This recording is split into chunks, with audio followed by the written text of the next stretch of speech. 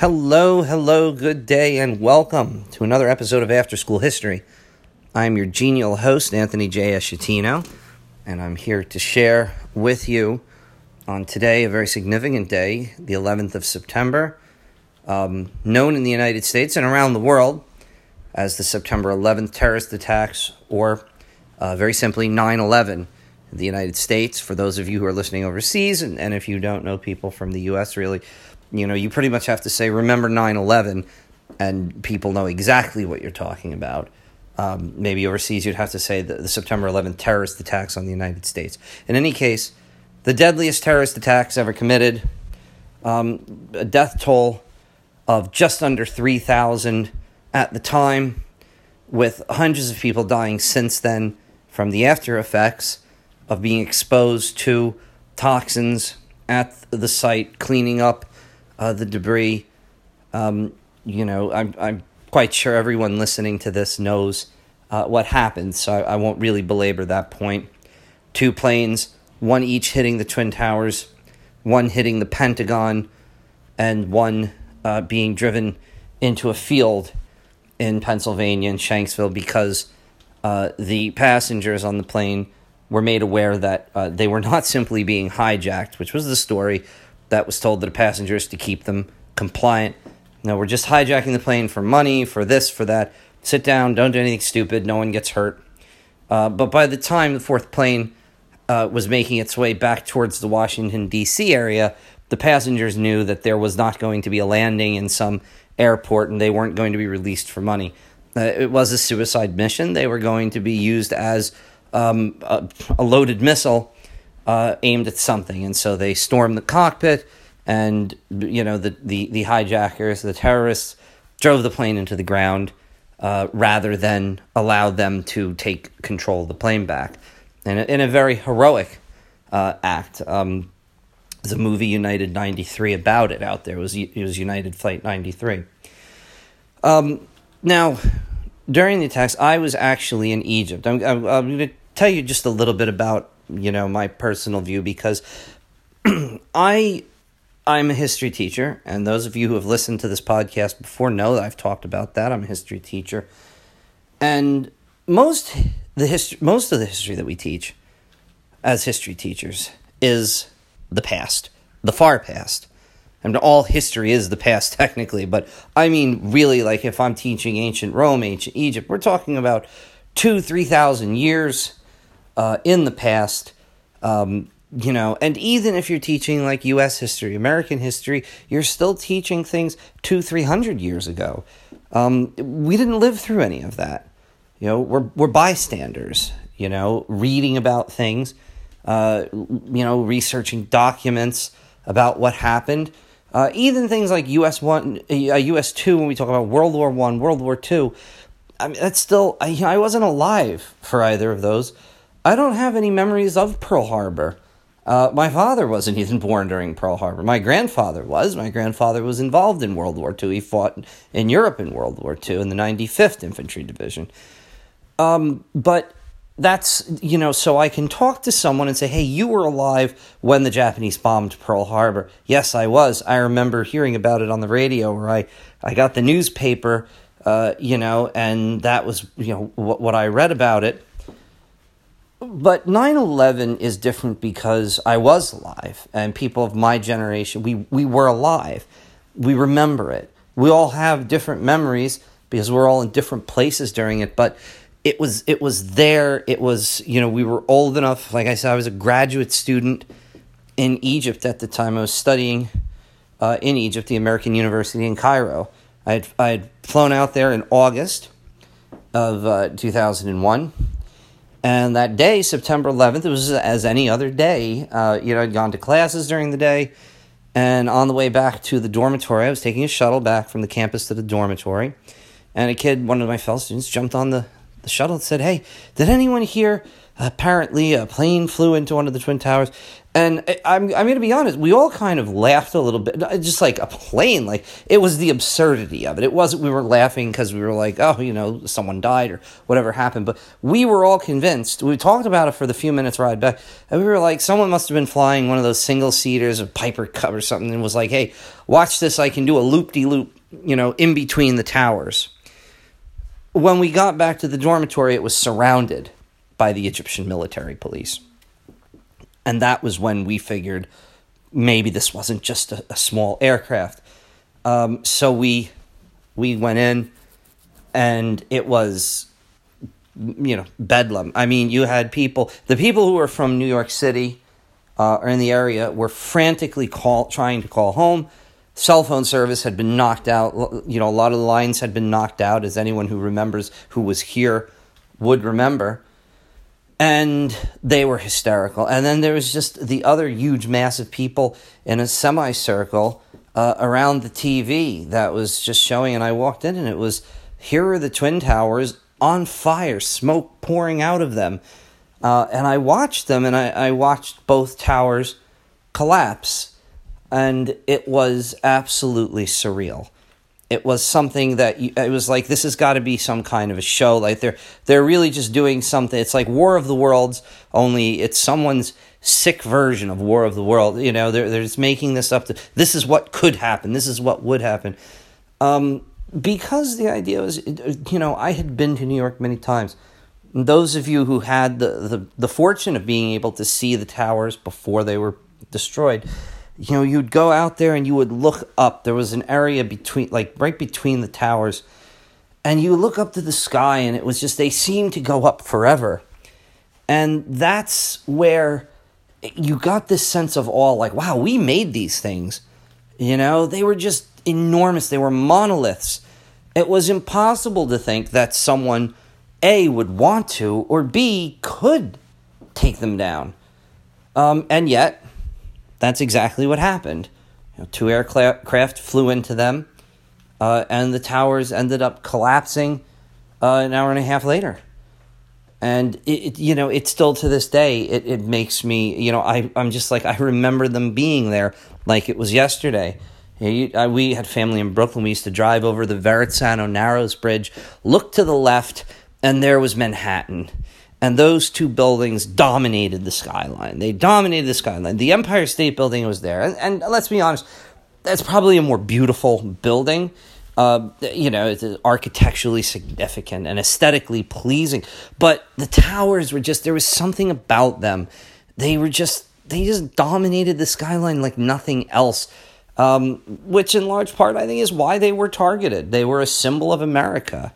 Really, they were, and so they had to be destroyed by these individuals, by these terrorists. It's just, we talk about these things, and it's been almost 2 decades now. But for a lot of people who live in the greater New Jersey area, we still remember these things. The town I grew up in, South River, New Jersey, you could go in the South River High School was kind of the high point of the town, more or less. And if you went out into the parking lot, you could look out over the rest of the town, and you'd see in the background on a very clear day, you'd see the Twin Towers. You could see them, and that's the thing. They were that far away, but they were that close. They were that massive. We had this, and September 11th happened. And then, unfortunately, in our rush to safeguard the Union, we ended up giving away a lot of our rights to privacy and other things to the government. I don't want another 9/11. Only sick individuals do. I'm sure they're out there. But the bottom line is that, I'm reminded of the old Benjamin Franklin quote, those who would sacrifice liberty for security will end up with neither of them. I know some people have suggested that belongs to Ronald Reagan, but, I've heard people say that parts of the Bible were spoken by Reagan at points. It doesn't really surprise me. But it's true. I mean, yes, we do have to have security in a country, but we need to be careful. We need to be mindful of what we give up in return for that. Obviously there is a happy middle ground, but I mean, I really ask people to think about things, like this. When our politicians that are out there are designing the new security bill for this or safety bill for that, it's just little by little you find out that you have fewer and fewer rights.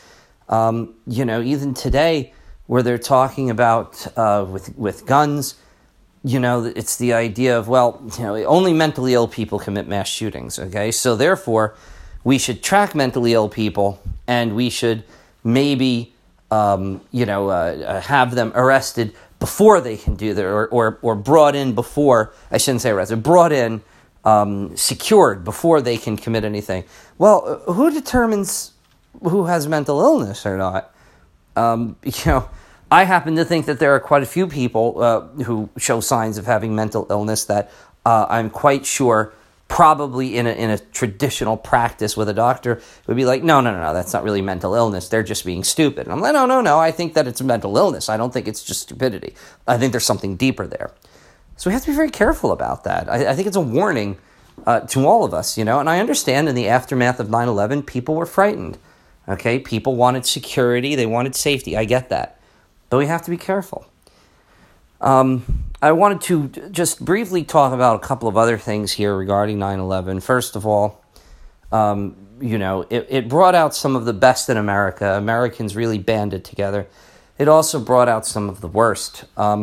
Sikhs, who are not Muslims, by the way, for those interested, Sikhs were killed in the aftermath because they wear, the men wear turbans as part of their faith, and unfortunately, some of these, deranged individuals simply were like, hey, here's a brown person with a turban on their head. They must be Muslim. They bombed the Twin Towers.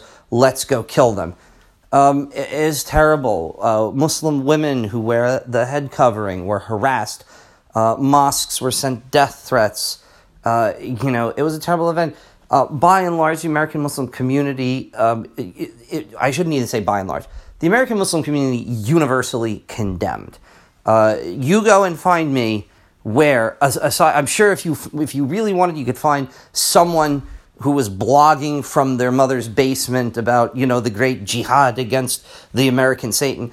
The Muslim American community vociferously condemned the attacks, helped in the aftermath with the rebuilding, helped, donated blood, donated time and effort, took out full-page ads in newspapers condemning it, telling people this is not what Islam stands for.